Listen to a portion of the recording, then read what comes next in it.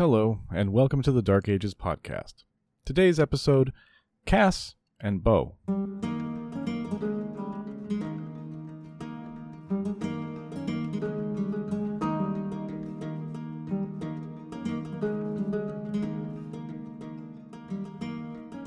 When I sat down to write this episode, I had intended it to be about Theodoric's foreign relations, and how he inserted himself into the role of arbiter and primus inter pares among the post-Roman successor kingdoms.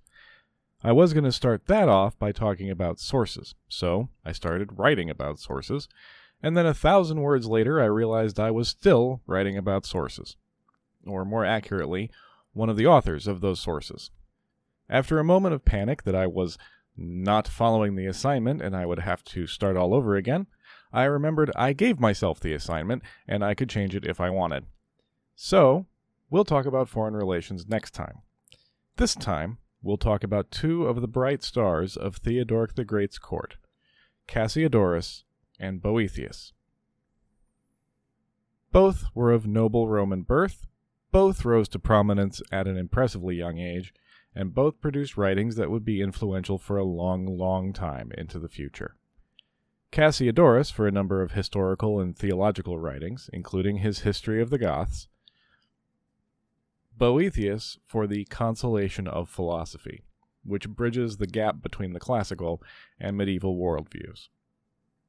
Their biographies give us a window into the workings of the upper reaches of Theodoric's court, as well as a welcome whiff of personality. So with your permission, or indeed without it, I shall begin. And I shall begin with Cassiodorus, known as Cassi to his friends at the bar, and Flavius Magnus Aurelius Cassiodorus Senator to people about to ask him for money. Last time when I introduced Theodoric's Ostrogothic kingdom of Italy, I painted a relatively rosy picture. After the hideous bloodletting that removed Odoacer's supporters and ended the war, Italy enjoyed a much-needed period of peace and stability that it hadn't seen in nearly a century. If that was your impression, I am pleased to say that it's pretty much true. Internally, Theodoric's Italy functioned with a minimum of riot, rebellion, or general disorder. Much of the credit for that has to be given to the people Theodoric chose to run the place for him. Theodoric's vision was of a double kingdom, with a Roman population working the land, paying the taxes, and administering the country, and a Gothic population alongside, fighting the wars and protecting the people. In this society, the Roman upper and middle classes found a natural home, which was comfortable and familiar. No matter what they may have thought about the Gothic overlord, they could fulfill their God-given place in society by serving the state and ensuring its functions and mores remained Roman. We've already talked about Liberius, who had ably administered the Gothic settlement, and he continued to serve as Praetorian prefect for 7 years. Cassiodorus was born into a family of similar rank to Liberius, sometime between 485 and 490, at Squillace, which is a town way down in the toe of Italy. His family was old and his family was rich, and had remained so through all the chaos we've been through together. Cassiodorus's father, also named Cassiodorus, had held office under Odoacer, and around the year 500 was tapped by Theodoric to take the newly opened post as Praetorian prefect. Nepotism gets a bad rap these days, but that's a pretty modern attitude. In ancient and medieval times, it was just the way things worked. As soon as his son was old enough, the elder Cassiodorus appointed him as a consilianus. Think of that job as the kind of ancient paralegal, an assistant to help his father untangle thorny legal questions brought before the prefect.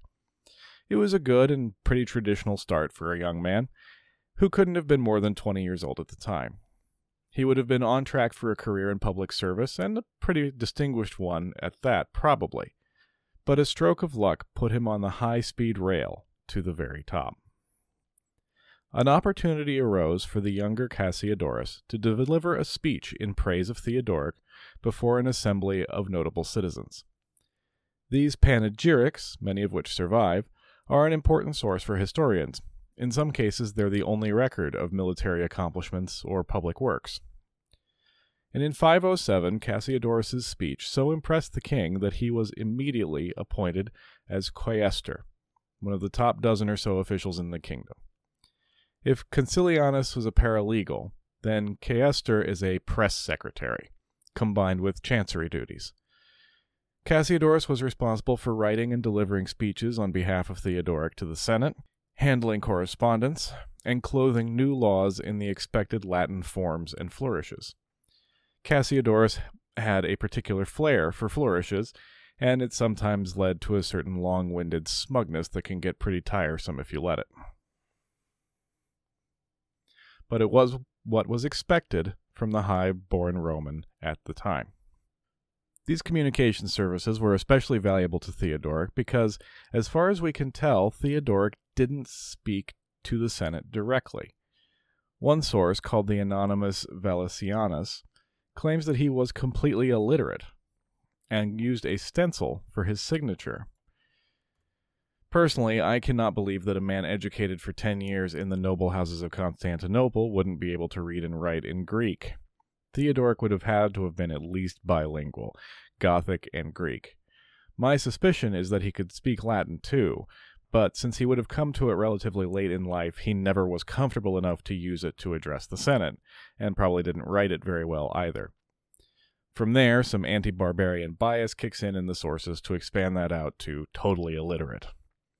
I don't buy the stencil thing at all either, by the way. How hard would it have been to learn a few Latin letters? Anyway, all of that is beside the point. As quaestor, Cassiodorus became King Theodoric's official mouthpiece.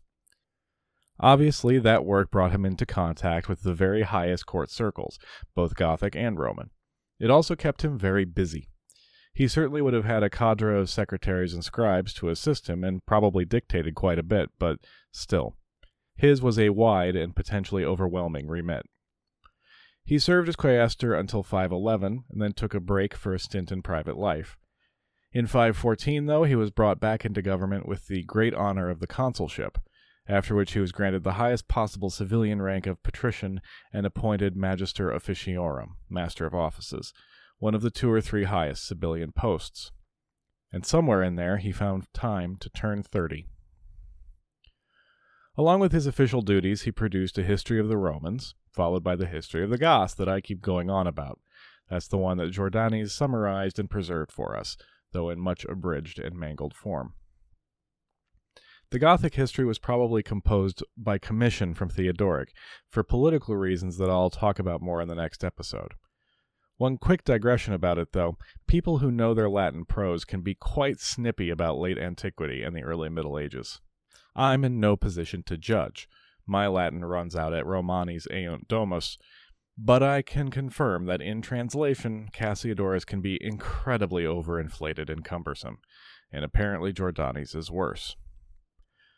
Cassiodorus carried on as Magister Officiorum until under Theodoric's successors, Amalsuentha and Athalaric, and worked in some capacity for the later Ostrogothic king Witigis. I'm sorry for the plot spoiler, but eventually the Ostrogothic kingdom would fall to the Byzantines, and then Cassiodorus's public employment came to an end. He spent some years in Constantinople and then retired back to his hometown, where he founded a monastery and began an earnest contemplation of the Lord and an equally earnest advocacy for education. He also wrote several treatises on the Psalms and the letters of the Apostles, which found their way in fragmentary form into other works. He died in or around 583, at an impressive age, between 90 and 94. For us, the most important of his works, and the one which has survived most completely, is the collection of diplomatic and administrative letters from his long career. Known as the Variae, which just refers to various letters, he compiled it at the very end of his tenure, as it was becoming obvious that the wheels had come off of the Ostrogothic kingdom, and that the conquest was inevitable. It's not too difficult to imagine that the Byzantine invaders might have some very hard questions for Romans who had collaborated with the barbarian regime. Conveniently forgetting, of course, that Theodoric had gone to Italy in the first place with Zeno's blessing. Historian Peter Heather suggests that we need to look at the Variae in this context, and I'm with him on this. Cassiodorus is very careful and deliberate in the letters he selected for inclusion in his memoir. He consistently presents Theodoric and his successors as custodians of Romanitas, and himself as their guide, maintaining the old Roman civilitas and preventing it from being overwhelmed by barbarian rules. It is, in other words, an early and elaborate example of CYA. Even if we don't accept that the Variae were compiled in fear, then it is still certainly a political memoir. And if you think that political memoirs contain nothing but truth, justice, and light, then you hang on to that for as long as you can, you pure thing. Come back to us when you've gotten just a tiny bit more cynical. Not that that keeps the Variae from being a very valuable source, and at times an amusing window into the waters in which Cassiodorus swam. So, like, what kind of thing, I can hear you ask me in moderate frustration, is included in these Variae already? Well, I'm glad you asked. Let's start with this one as an example. It is a letter from the king to the Senate of Rome. Quote, "Do not, senators, be too severe in marking every idle word which the mob may utter amidst the general rejoicing. If there is any insult which requires notice, bring it before the prefect of the city. Far better course than taking the law into your own hands." End quote. Apparently the city elite were taking exception to some of the heckling they were experiencing at the races. This letter in particular is weakened a bit by Cassiodorus adding some of those unnecessary intellectual flourishes, which he got more guilty of the closer his audience was to his rank. In this case it was, men in old times always used to fight with their fists, whence the word pugna, which by the way is Latin for fight and comes from pugnus, fist. Afterwards iron was introduced by King Belus, and hence came bellum, Latin for war, none of which is terribly pertinent or helpful, and also in the case of war, wrong. Anyway, another letter at the same time was addressed to the Roman people. Quote, "The circus, on which the king spends so much money, is meant for the public delight, not to stir up wrath. Instead of uttering howls and insults like other nations, let them tune their voice so that their applause shall sound like some vast organ, and even the most brutish of creation delights to hear it. Anyone uttering outrageous reproaches against any senator will be dealt with by the prefect of the city." End quote. And finally, to complete the set, the letter that was sent to the prefect of the city, named Agapetus. Quote, "The ruler of the city ought to keep the peace, and so justify my choice of him." Ooh, snap. "Your highest praise would be a quiet people. We have issued our oracles to the Senate and to the people, that the custom of insulting persons in the circus be put under some restraint. On the other hand, any senator who shall be provoked to kill a freeborn person shall pay a fine. The games are meant to make people happy, not stir them up to deadly rage. Hiladius," a pantomime performer, a clown, basically, "is to go forth and afford the people pleasure, and he is to receive his monthly allowance with the other actors of the green faction." End quote. It gives some color, doesn't it? No pun intended. The rebuke of the senators for being grumpy old farts. The reminder to the crowd that the circus is a privilege and not a right, and could we all use our indoor voices, please? And the reminder to Agapetus that he needs to keep his people in check, with that mild threat to his job at the beginning. But Cassiodorus has a larger point in including these three letters. He is trying to demonstrate Theodoric's, and his own, commitment to public order, the highest function of government in Roman worldview, while also maintaining fairness. The senators are to settle down and not be so quick to offense. The mob is also to settle down and quit being so obnoxious, and the city prefect is ordered to make sure that everybody settles down and that the senators that do go a little overboard are punished. I know, it's just a fine, but come on, you can't expect to put rich people in jail, especially for little things like killing peasants. Good thing that's changed. And the hiring of the pantomimist as an added sop to the hoi polloi is a nice touch as well, I think. That's not quite the end of the story, as there is one more letter to Agapetus. Quote, "Our serenity is not going to change the arrangements which we have made for the public good.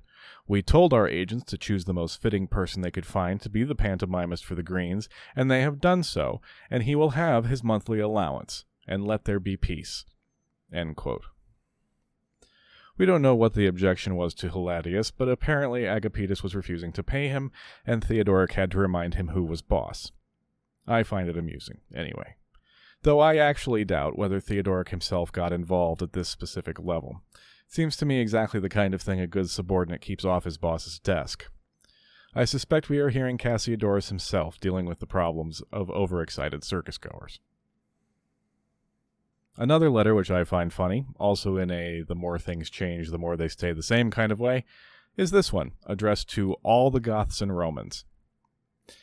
Most worthy of royal attention is the rebuilding of ancient cities, an adornment in time of peace, a precaution of war. Therefore, if anyone has in their fields stones suitable for the building of walls, let him cheerfully produce them. Even though he shall be paid a low rate, he will have his reward as a member of the community, and will benefit thereby. End quote. Government, huh? I could go through these for the whole episode, and they will take up some more space next time as we talk about the diplomatic stuff. But for now, just as a matter of interest, I'll have one more. Quote, "The liberality of the prince must be kept firm and unshaken by the arts of malignant men. Therefore, any gift which shall be proved to have been given according to our orders by the patrician Liberius to you or your mother in writing shall remain in full force, and you need not fear its being questioned." End quote. This letter is addressed to someone named Romulus. It is possible, and in my mind probable, that this is Romulus Augustulus, the deposed emperor. He seems to have been made anxious by the change in leadership as Liberius exited his post, and has written to make sure that his stipend will keep coming. This letter, which can't have been written any later than 511, is the last possible reference to the unfortunate boy that surrendered to Odoacer all those years ago. As I think I said at the time, he would have been in his late 40s by now, living still in comfortable obscurity near Naples. I just thought it was worth mentioning. Such a fate would have been deeply attractive to the second of our two subjects, Boethius, different as it was from his own. Ancius Manlius Severinus Boethius was from stock just as noble and familiar with proper table settings as Cassiodorus. Of similar age to Cassiodorus, maybe a few years older, he lost his father at an early age, and was adopted by another noble named Symmachus. Boethius cemented his association with Symmachus later on by marrying his foster father's daughter, proving that the Roman tradition of marriages that seem vaguely icky to us today remains strong. Boethius learned to speak and write Greek with great skill, which was becoming less and less common in the West, and he spent his early career translating the Greek classics into Latin, notably Plato and Aristotle. For a long time afterwards, these were the only transcriptions of these works that were available in the West. He entered royal service, and like Cassiodorus, he rose quickly. Theodoric seemed to have been a man who recognized talent and had little patience for rules of seniority or anything like that. Boethius was a senator by 25, and was named consul in 510, 4 years before Cassiodorus. He appears actually occasionally in the Verrae, given odd jobs that hint at a reputation for good taste and moral uprightness. He is tasked with sourcing a water clock to send to the Burgundians as a gift, and also a lyre player to send to the Franks. He investigated allegations of corruption on the part of the captain of the king's bodyguard.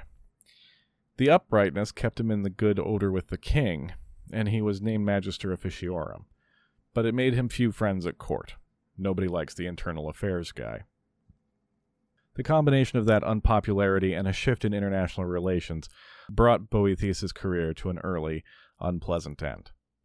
The international stuff can wait, except to say that there was a new emperor in Constantinople, Justin I, and his relationship with Theodoric was less than ideal. At a royal council meeting in 523, a senator named Albinus was accused of writing to the emperor with treasonous intent. At this, Boethius rose to defend Albinus, saying, "The charge is false, but if Albinus did that, then so have I, and the whole Senate with one accord done it. It is false." I think what he was going for was to say that if there was treasonous correspondence, it would have come from the whole Senate as a body, and since that is clearly ridiculous, then the charge against Albinus was nonsense. Maybe, but he could certainly have worded that better, and the same accusation was duly leveled against Boethius. Witnesses were produced against him, and Boethius was arrested and imprisoned. A short time later, his father-in-law was also arrested, and the two were accused of planning to overthrow the king. Was he guilty? It's very hard to say at this distance. I have no doubt that he was riding back and forth to Constantinople regularly, since he was deeply engaged in trying to heal the widening rifts between the Eastern and Western Church. And some of those letters could probably have been interpreted in a negative light if you were disposed against him. The incident doesn't appear in the Variae, but the witnesses do, and are described as honorable men, though that may just be a matter of form. Most convincing to me, though, is Boethius's own words, written while imprisoned at a remote country house. It's not so much what he says, as the sense of hurt and injustice in the way he says it that convinces me that he didn't knowingly seek to do his king any harm.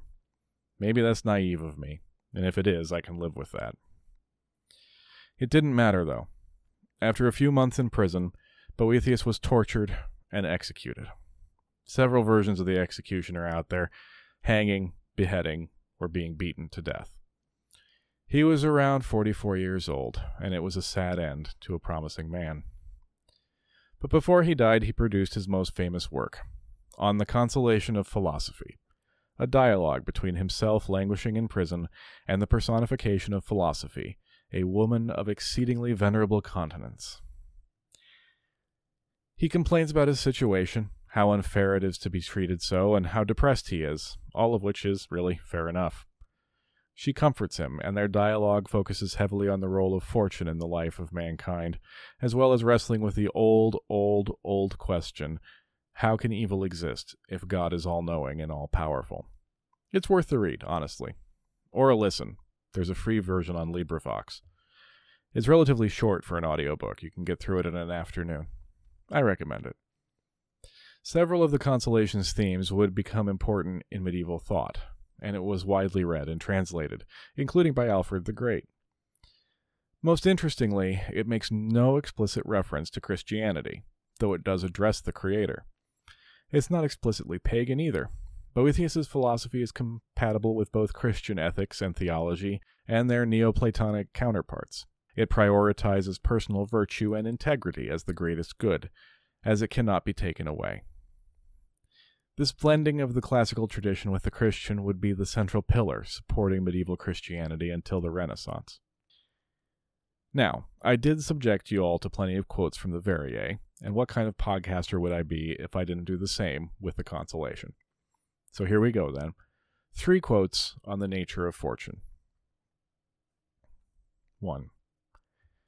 You believe fortune to have changed towards you, but you are wrong. This was always her way, always her nature. Rather, in her very mutability, she has preserved her true constancy. Such was she when she loaded you with caresses, when she deluded you with the allurements of a false happiness.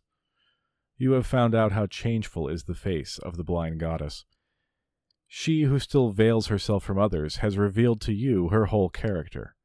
If you like her, take her as she is, and do not complain.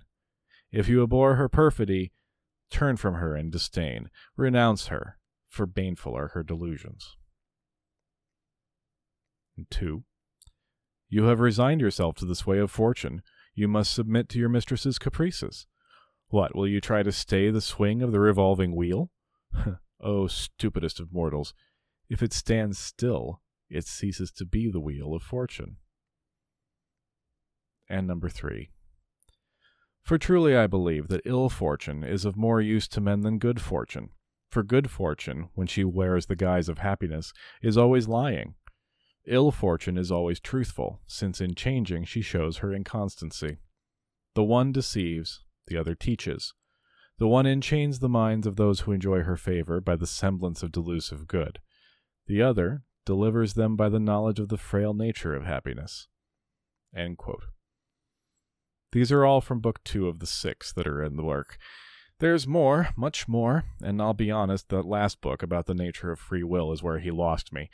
But this theme of the Rota Fortuna, Fortune's Wheel, will be pretty much ubiquitous in European culture going forward, and probably in our podcast going forward as well. Both Cassiodorus and Boethius can be seen as the last of something. They were products of a thorough classical education, and of the worldview of the Roman aristocrat. Literate, civic-minded, arrogant in a very specific way, which is qualitatively distinct from the arrogance of the later martial nobility. The attitude had survived transitions from republic to empire, survived the crises of the 3rd century, survived and incorporated the conversion to Christianity. Older writers like to emphasize this. In the late 19th century, the historian Thomas Hodgkin described Cassiodorus as standing on the border between the Roman and the Teutonic worlds. Modern historians aren't as comfortable with hard lines like that, of course, but it's not hard to see Hodgkin's point. The world of the West was changing. It took 75 years after the supposed end of the Roman Empire for its death to become truly irreversible, but eventually it did. Cassiodorus lived to see it. Boethius was in a way a victim of it.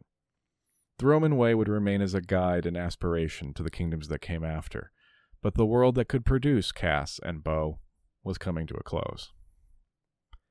Thanks to everyone for listening. Thank you especially to Mark and Simon for donating through Ko-fi.com, my digital tip jar. If you would also like to support the show, you can do so at ko-fi.com/darkagespod. Find the link in the notes for today's episode. Thank you also to Neven, I hope I'm pronouncing that right, who left a comment on Podbean about binging the show, which makes me very, very happy. One last thing. Having previously quit Twitter, I have a new Twitter.